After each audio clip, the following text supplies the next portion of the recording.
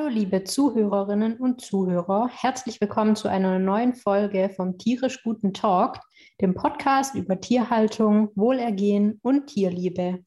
Bevor wir in das heutige Thema einsteigen, spiele ich euch die Tierstimme des Tages vor. Ihr dürft natürlich wieder kräftig mitraten und am Ende gibt es dann die Auflösung.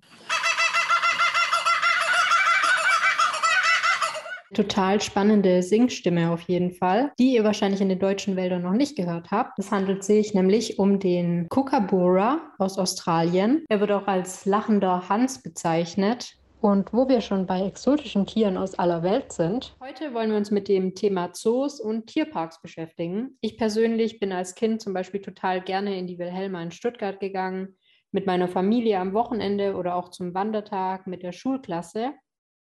Meine Gäste sind heute Annika. Sie Hi. ist begeisterte Zoobesucherin, und Emily, die sich in ihrer Freizeit sehr mit Tierschutz auseinandersetzt und beschäftigt. Annika, wieso gehst du denn gerne in Zoos? Ja, Lisa, vielen Dank für die Frage. Eigentlich ähnlich wie du. Ich bin früher als Kind schon super gerne in Zoos gegangen mit meiner ganzen Familie.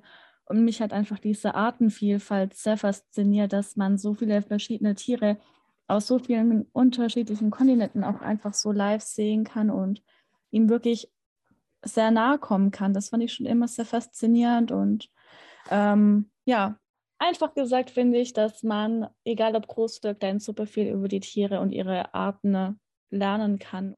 Ich persönlich sehe es eher problematisch, dieses Denken, dass man Wissen vermittelt bekommt in Zoos, weil die Tiere in den Zoos gar nicht ihren natürlichen Verhaltensweisen oder Bedürfnissen nachkommen können.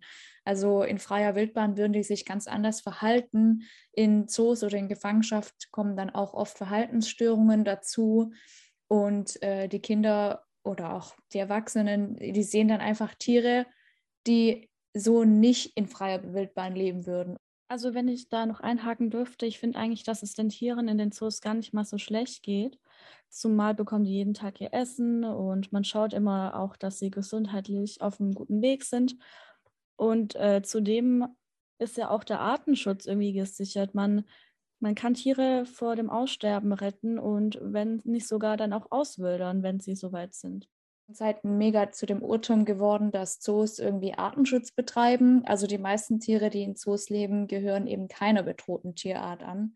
Und beispielsweise Tiger, Bären oder so, die können auch niemals ausgewildert werden. Also selbst wenn man die Arten erhält, könnte man die nie wieder auswildern, weil die eben in ihrem Verhalten so gestört sind. Danke für deine Einschätzung. Wenn man jetzt aber trotzdem gerne Tiere sieht, verständlicherweise, was kannst du denn da empfehlen? Also klar, ich verstehe das mega gut, dass man Tiere trotzdem sehen will. Es gibt ja auch unzählige Dokumentationen über Wildtiere, die dann tatsächlich auch so gezeigt werden, wie sie in ihrem natürlichen Lebensraum dann auch leben würden. Das ist für Kinder oder auch für Erwachsene viel mehr wert, wie jetzt die Tiere im Zoo. Okay, danke. Ich denke, das ist ein gelungener Abschluss.